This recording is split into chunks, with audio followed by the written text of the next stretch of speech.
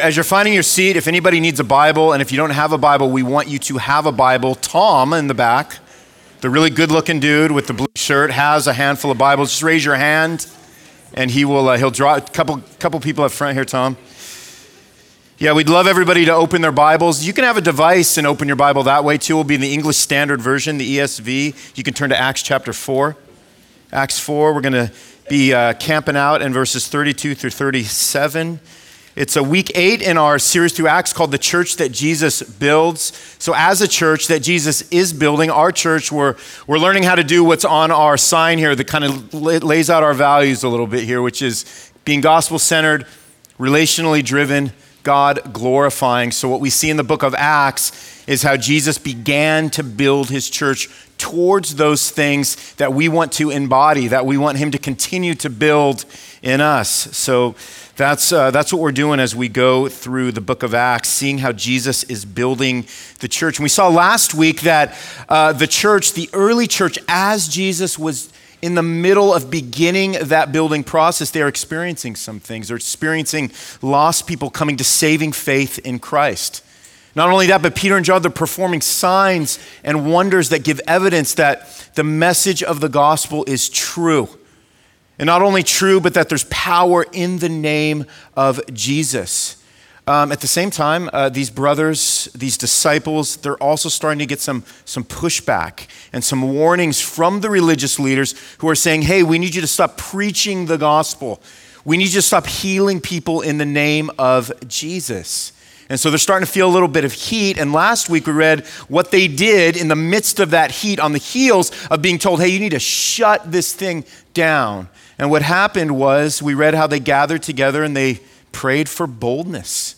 They said, Lord, help us to continue doing what we know that you've called us to do, but we need to have boldness. And so that's what they did. They gathered together, unified, praying together that God would continue to empower them as they proclaim the gospel. Today we're going to see what kind of fruit is produced when the church remains bold and stays grounded and growing in the gospel, and what that looks like and what the outflow of that is. So Sunday mornings growing up at my house were a lot like yours. It was the only morning of the week where everyone was magically more tired or more sick than they were on every other morning of the week, right? And to add to the fun, for me, it took us about an hour to get to church on Sunday, and let me tell you what a treat that process was for us. The first bad thing that happened is all the hot water was gone by the time my dad got in the shower every single Sunday morning. It's like, brother, you should know that it's probably a good idea for you to wake up a little bit earlier. He never got the message on that one. Secondly, he would be waiting in this car, still getting over his lack of hot water while we were all just sort of moseying in, way too late for his taste. After an hour of my mom yelling at my little brother and sister, because this wasn't me, fighting the whole way, we would roll into church just late enough that all the good parking spaces would be gone. We'd tumble out of the car, super unhappy, parents furious, and everyone would go to their separate ways, just super joyful and ready to worship, right? I have such great memories of Sunday mornings growing up. My mom's gonna kill me if she listens to this podcast. Sorry, Mom. But I'm describing right now so many of your Sundays, which is why none of you are laughing and some of you are actually crying right now as I just said that. But the reason why I told you that not at all fictional story is because the church has a tendency to drift in the direction that I just described, which is that it lacks unity. We were not a unified family going to church on Sundays, with the exception of we were all crammed in to an 8-person passenger van, right? But it lacks unity. The church can lack togetherness. Sometimes it can function as this disconnected, independent group of individuals rather than an interdependent family of sons and daughters who happen to be, because of Christ and the cross, heirs now of God the Father. And when the church embodies that identity, that latter identity, when it sees the church as who they are rather than where they attend, the result is that there's an overflow of generosity that has the gospel at its core. And so what that means for us this morning is this, is that the gospel empowers us and empowers us to be generous stewards of the resources that God has blessed us with. So gospel generosity, which is what we're going to be talking about this morning, is when someone sees themselves so undeserving of God's grace that they give to others from an overflow of gratefulness to God. Let me just say that again.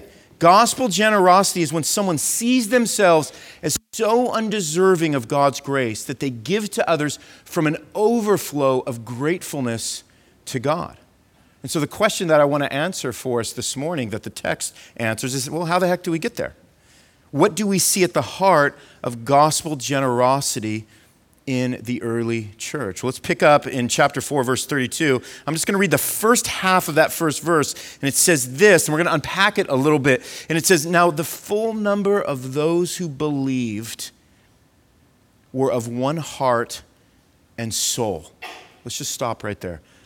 The full number of those who believed were of one heart and soul. So what we see here, what we see this gospel generosity that we're going to see in a minute, what it's flowing out of before anything else is that it's flowing out of a unified body.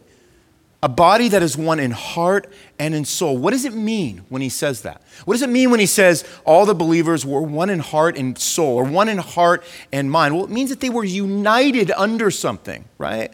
It means they were united under the grace and truth of the gospel. We can be united in a bunch of things, right? But most specifically to the purposes of why God is building the church and why he ever started to build the church, it's to be united under the grace and truth of the gospel.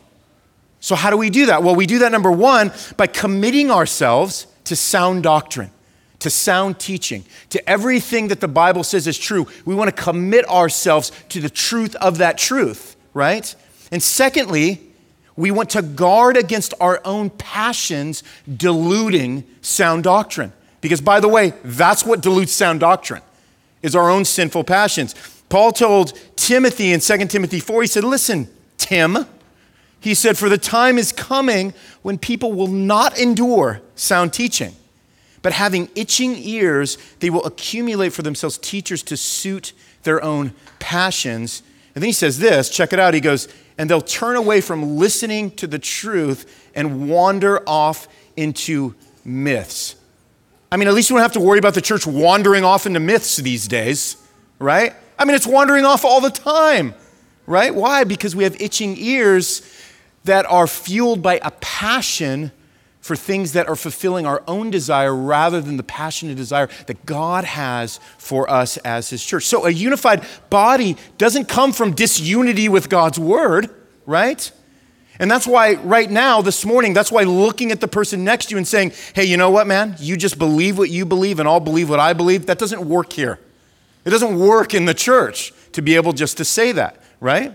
That's why if you come to membership, if you ever look at our documents, you'll see this thing that we have called a statement of faith. Well, what the heck, Ronnie? What's a statement of faith? Well, it's a statement of God's truth that we as a church declare together in order to affirm the things that we believe, right? It takes our beliefs and it puts them all into a neat, tidy package. It summarizes what we believe. So the question is, well, do you know then what Substance believes specifically? Well, on one hand, you get to hear it every Sunday. You've already heard what Substance believes. You've heard it from what we've sang so far this morning. You've heard it from the scriptures that we've read. You've heard it from the prayers that we've already prayed. You're hearing it right now from the passages that we preach. And again, this is why membership is so important, which just seems like why I'm plugging it right now, right? Conveniently. Because to be one in heart and soul means we need to know what we're one in. The church has to know that. So to be a unified body that is growing in the gospel, of which the outflow will be gospel generosity, we have to know what it is that we're all about. So if we're talking about unification, we got to ask the question, well, what are we unified in, right? So the Cleveland Browns, can we chat about them for a minute? The Browns, man. The Browns are of one heart and one soul. I'm just going to let you guys react however you want to the next 7 statements I make. They have hearts and minds for their teammates, right? They have hearts and minds for the city of Cleveland. They have hearts and souls for the Super Bowl ring they hope to achieve someday, probably not this year. They share that passion for what? What do they share a passion for? The game. For the game that they love.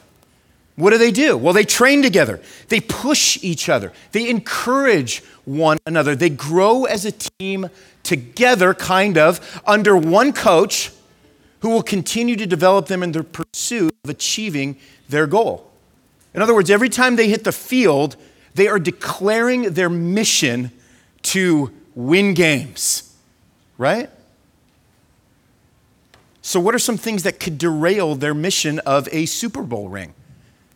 Besides being the Cleveland Browns. Well, it would be simple things, right?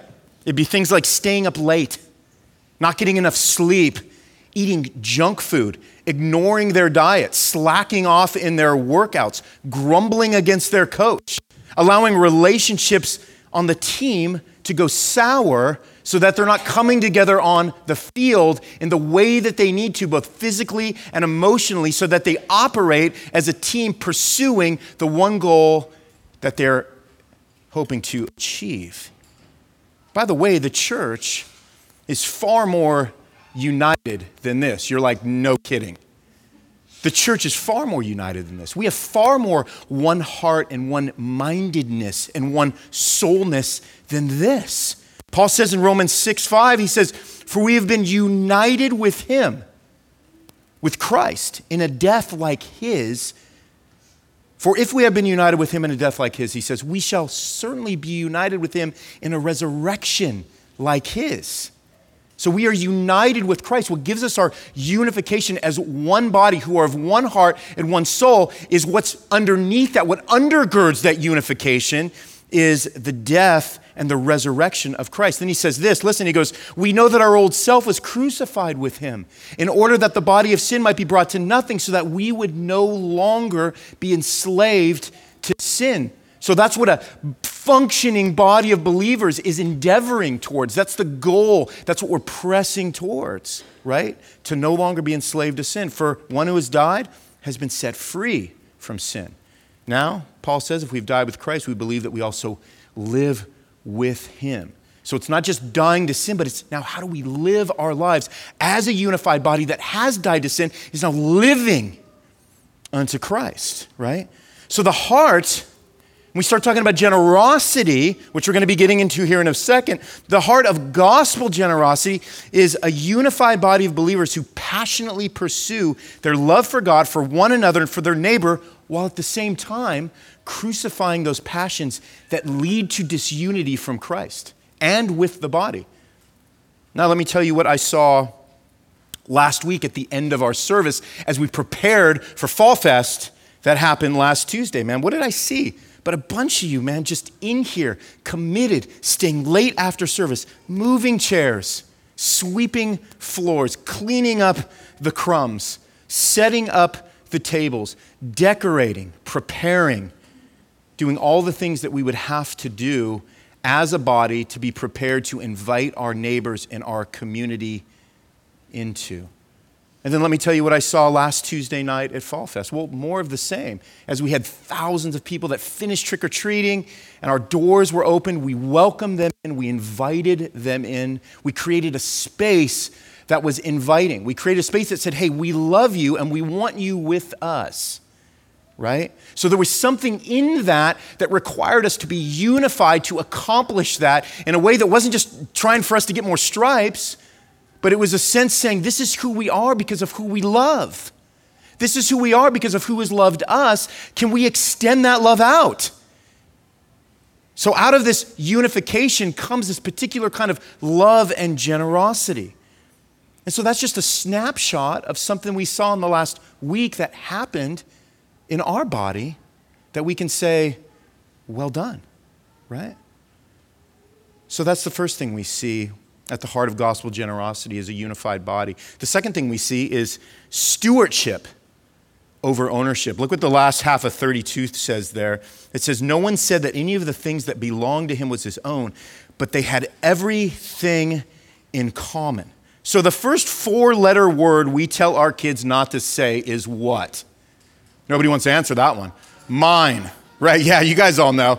And then we spend the rest of our lives trying to accumulate as many things as we can to call ours. By the way, that's a 4-letter word too, right? O-U-R-S.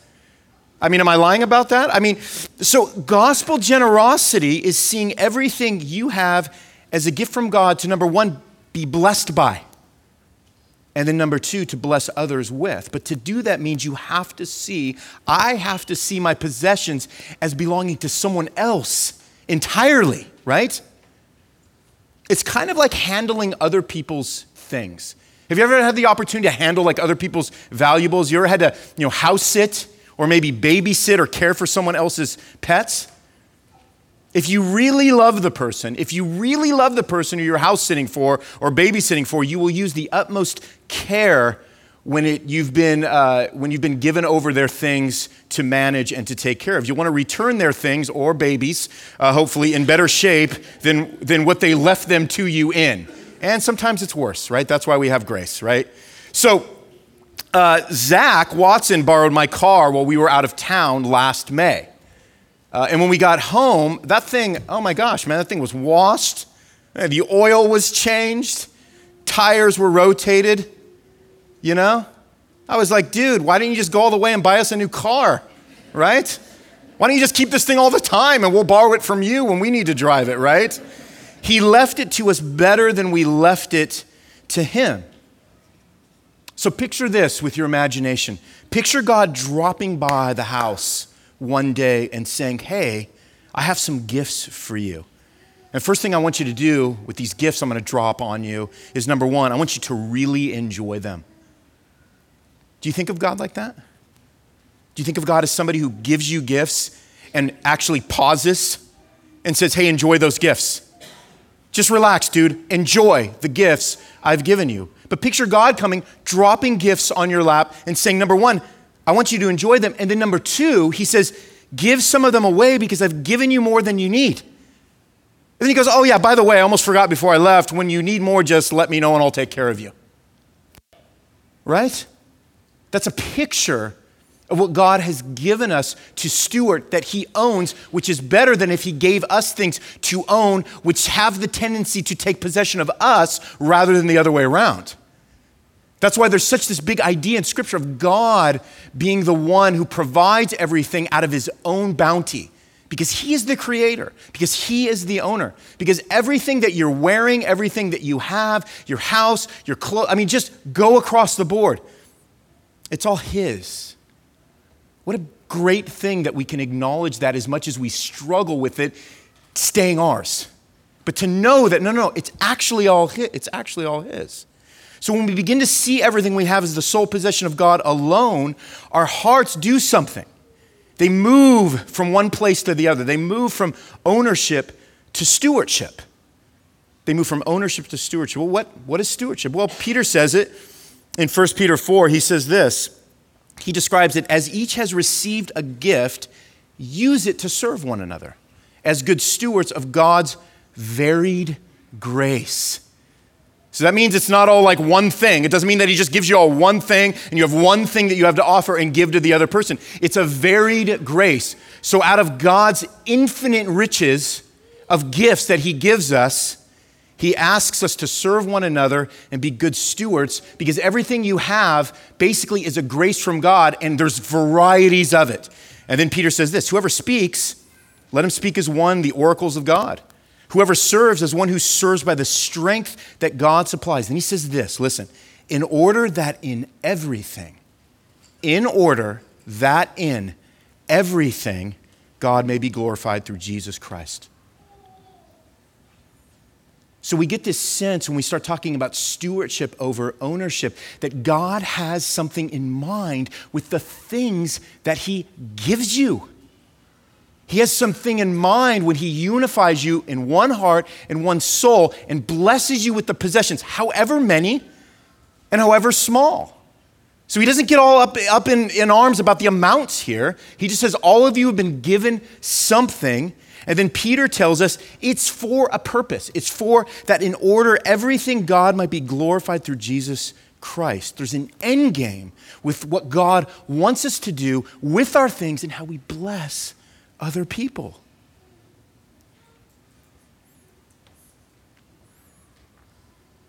So the church gets to gospel generosity. We arrive in this place. We cultivate this thing by being a unified body that practices stewardship over ownership. And finally, the third thing and the final thing is by pressing in to grace. By pressing into grace. 33, let's pick up. It says, and with great power, the apostles were giving their testimony to the resurrection of the Lord Jesus, and great grace was upon them all. And there was not a needy person among them, for as many as were owners of lands or houses sold them and brought the proceeds of what was sold and laid it at the apostles' feet, and it was distributed to each as any had need. 36, and thus Joseph, who was also called by the apostles Barnabas, which means son of encouragement, a Levite, a native of Cyprus, sold a field that belonged to him and brought the money and laid it at the apostles' feet. Now this thing's going to get ugly next week when we dive into these two characters, Ananias and Sapphira. But right now, we see the body coming together, taking the abundance of what they had, laying it at the apostles' feet, and pressing into the grace that God has given them to unlock the generosity that was given them through Christ, right? So this is what's interesting to me, right? Why does Luke go here in 33? With great power, the apostles were giving their testimony to the resurrection of the Lord Jesus, and great grace was upon them all. It feels like he should have just gone from the end of verse 32 to 34, right? Or to the final part of 33. So why in the middle, follow me here, why in the middle of pointing out the generosity of the church does he tell everybody that the disciples continue to testify to the resurrection with great power? Where does this fit in? Where does this verse even fit in when he's just talking about generosity and unification? Well, actually, this is how we understand where everything else fits in. Luke doesn't want us to forget that the resurrection of the Lord is where life is generated. And gospel generosity flows from that. Here's the thing. If the disciples aren't testifying, and we're not reminded of this, if they're not testifying to the resurrection, Luke is describing a charitable organization, not the church. God's grace was so powerfully at work. Why? Because his power was being illuminated by their testimony to the resurrection of Jesus. So again, let's remember something here, is that the power is not in the giving. So whatever guilt we bring to the table with our giving, let that become alleviated in your soul. Because the power is not in the giving. The power is in the giver, who transforms grumbling people into giving people. That's the power. So a testimony of generosity flows from a testimony of the gospel. It's the only way it actually works. So for these testimonies to remain alive and authentic, they demand that we press into grace. Well, what does that mean? What does that mean to press, right? So every morning we have this thing called a French press. It's how we make our coffee because I don't know. That's what we have, right? So what we do is we get a scoop of coffee. It goes into the little, like, what's the word? I'm on the spot and I can't remember anything. You guys know what a French press is. Then we put hot boiling water into it, and then we press down, and all of the grounds go to the bottom, but the flavor comes through the hot water at the top, and we have this delicious cup of coffee. I can't believe I explained it that well. But pressing into grace means that I view everything I am and everything I do through an overwhelming sense of gratefulness to God for saving a wretch like me. And so all of this grace is being pressed into my life as those riches of God's glory through gratefulness are kind of flowing out from me with the flavor of Jesus Christ, right? If that makes sense, right? So in that, we are simultaneously so aware of, number one, the severity of our sinfulness, and two, the unfathomable loving kindness of God, that the flavor of generosity then floods out from our heart and through our hands to help those in need, right? It's like it can't be contained. You know, sometimes I push down on that French press and it's a little harder because we have too much coffee, but I'm telling you, that thing's gonna get down, right? And that water is gonna seep through those grounds and I'm gonna get that delicious cup of coffee, you better believe me. That's gonna happen, right? So when we see the church contributing to the needs of others, it's a testimony to the grace of Jesus, a grace we need to be ruthless in pressing into so that we hold true to truth. We need to hold true to the truth because we can hold true to a bunch of things that are truth-like that aren't really truth. And when that happens, we start derailing a little bit. Look what Paul said in the book of Philippians chapter 3. He said, not that I have already obtained this or am already perfect, but he said this, I press on to make it my own, which is what the disciples were doing here, which is what the early church was doing. He said, because Christ Jesus has made me his own. So we press into grace. Why? Because we don't own ourselves. We're not the masters of our own destiny any longer. What a beautiful thing that is. So we can press into grace because we are owned by somebody else that makes us not have to own the things he's given to us. Why? Because everything is his, right? Everything is his. So what does it mean then for Substance to practice gospel generosity like the early church? What does it mean? Well, it means that we come together in what we believe, and we continue to unify under the truth of the gospel. It means that everything we own, all the blessings that God has given us, we recount those things. We recount those things. And by recounting those things and remember in the manner in which they were given to us, which was death on a cross by Christ, we move ourselves from this place of ownership into stewardship. And then we press into grace. Why? Because we're not our own. And we're reminding ourselves of the cost that it took to get us to this place of gospel generosity.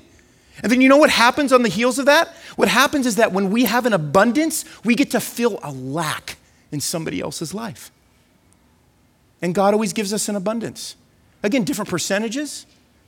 But where there's a lack, we take what we have and we give it away. We practice gospel generosity because what's happening is the good thing that's happened to our hearts we're allowing to affect the lives and the needs of others. So the goodness of God is flowing through us to affect the goodness of others. What does it mean when Substance does not practice gospel generosity? Well, it means that we're not united very well in the gospel. It means that we see ownership where God has called for stewardship. It means we're stingy with the possessions, the gifts, the talents, the time, the space, the houses that aren't actually ours. Well, who suffers for this? Well, we suffer. The poor suffers. The church suffers. The world looks at us as being insufferable because we look like actors. And they know acting. The world knows acting. But when we are united, when we practice stewardship over ownership, when we press in to the grace that is working powerfully through us, the fruit we will see is a peculiar kind of generosity. It's something the world can see. What can the world see in us? What did the world see in us on Tuesday night at Fall Fest, right? They saw something that they can behold. They saw something of which they can say, who are these people? What are they trying to get out of this? What's the agenda, right? And when they ask, we can say, I've already gotten everything out of this because everything I have is owned by Jesus, including myself. I'm owned by Jesus.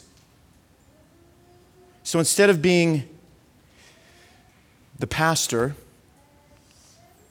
who does the sermon series on giving every December, which we don't do, I want to do this instead. I want to preach generosity every week. I want to get to the heart behind the sacrifices God calls the church to make. For some of you, it's going to be your time. Your time is a valuable possession for you. Your time is something that you think you have control over, that you own, instead of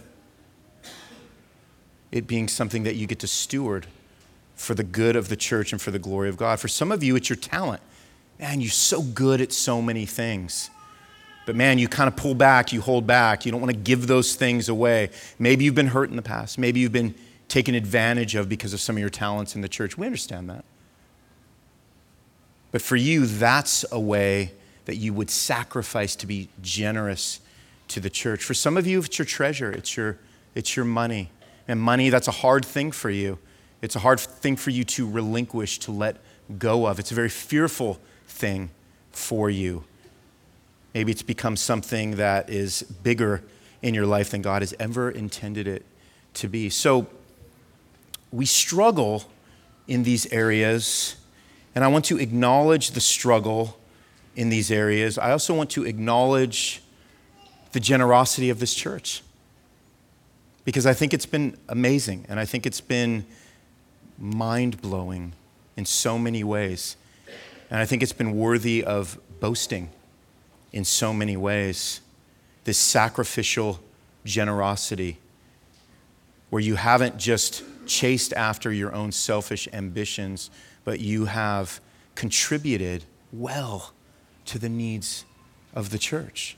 I'm going to finish with a quote from a guy named Marshall Siegel. He's a writer for a website called Desiring God. And he said this better than I could say it. So I just want to read what he says. So if you just want to listen to this, it's not incredibly long. And then we will close. But this is what he says in talking about the church and gospel generosity and our motivations. He says, the Christians in that first church were captured by a vibrant, dynamic, and personal vision of God. But that did not keep them from focusing on one another. They did not have to choose between being a church going hard after the gods seated in heaven and a church dedicated to the needs around them here on earth. Remember when Scott preached on this a few weeks ago, Acts chapter 2, and it was this, one of the passages said, all who believed were together and had all things in common. And they were selling their possessions and belongings and distributing the proceeds to all as any had need. And then Marshall goes on to say, Christianity did not isolate believers to focus exclusively on their own relationship with Jesus, but made each believer another vital vein in the body of Christ, each of them carrying what others need from God to the one in need. And then he says, God promises to meet our every need. We learn that in Matthew 6. And many times, if not most often, he meets our needs through another believer. He gifts each of us, gifts, not G-I-F, G-I-F-T-S, each of us, not for self-expression or self-fulfillment. What? But to fill what is lacking in someone else by meeting genuine needs. God has given each of us grace that was not meant to end with us, but to extend to someone else.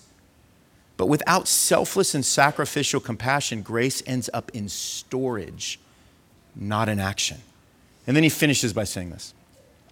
The first Christians felt so secure in God's promises that they let go of all they had to help one another.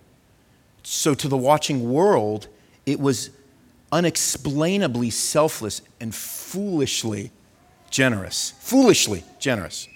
As happened later in Macedonia, quote, in a severe test of affliction, their abundance of joy and their extreme poverty have overflowed in a wealth of generosity. That was Paul talking to the Corinthians. But then he finishes with this line, joy faced with need always looks like compassion and sacrifice. In short, it looks like the cross. And then he finishes with this question, is your community radically selfless and generous toward one another? And so let me just tell you that my boast to others is that you are. But my encouragement to us is that we become even more so. And by even more so, I mean we become more united, more committed to stewardship over ownership, and even more faithful, intentional, and joyful about pressing in to the grace of Jesus by boldly proclaiming his resurrection, a resurrection that has raised us to newness of life in Christ. Christ, who is the sum total of all we have and all we need. Let's pray.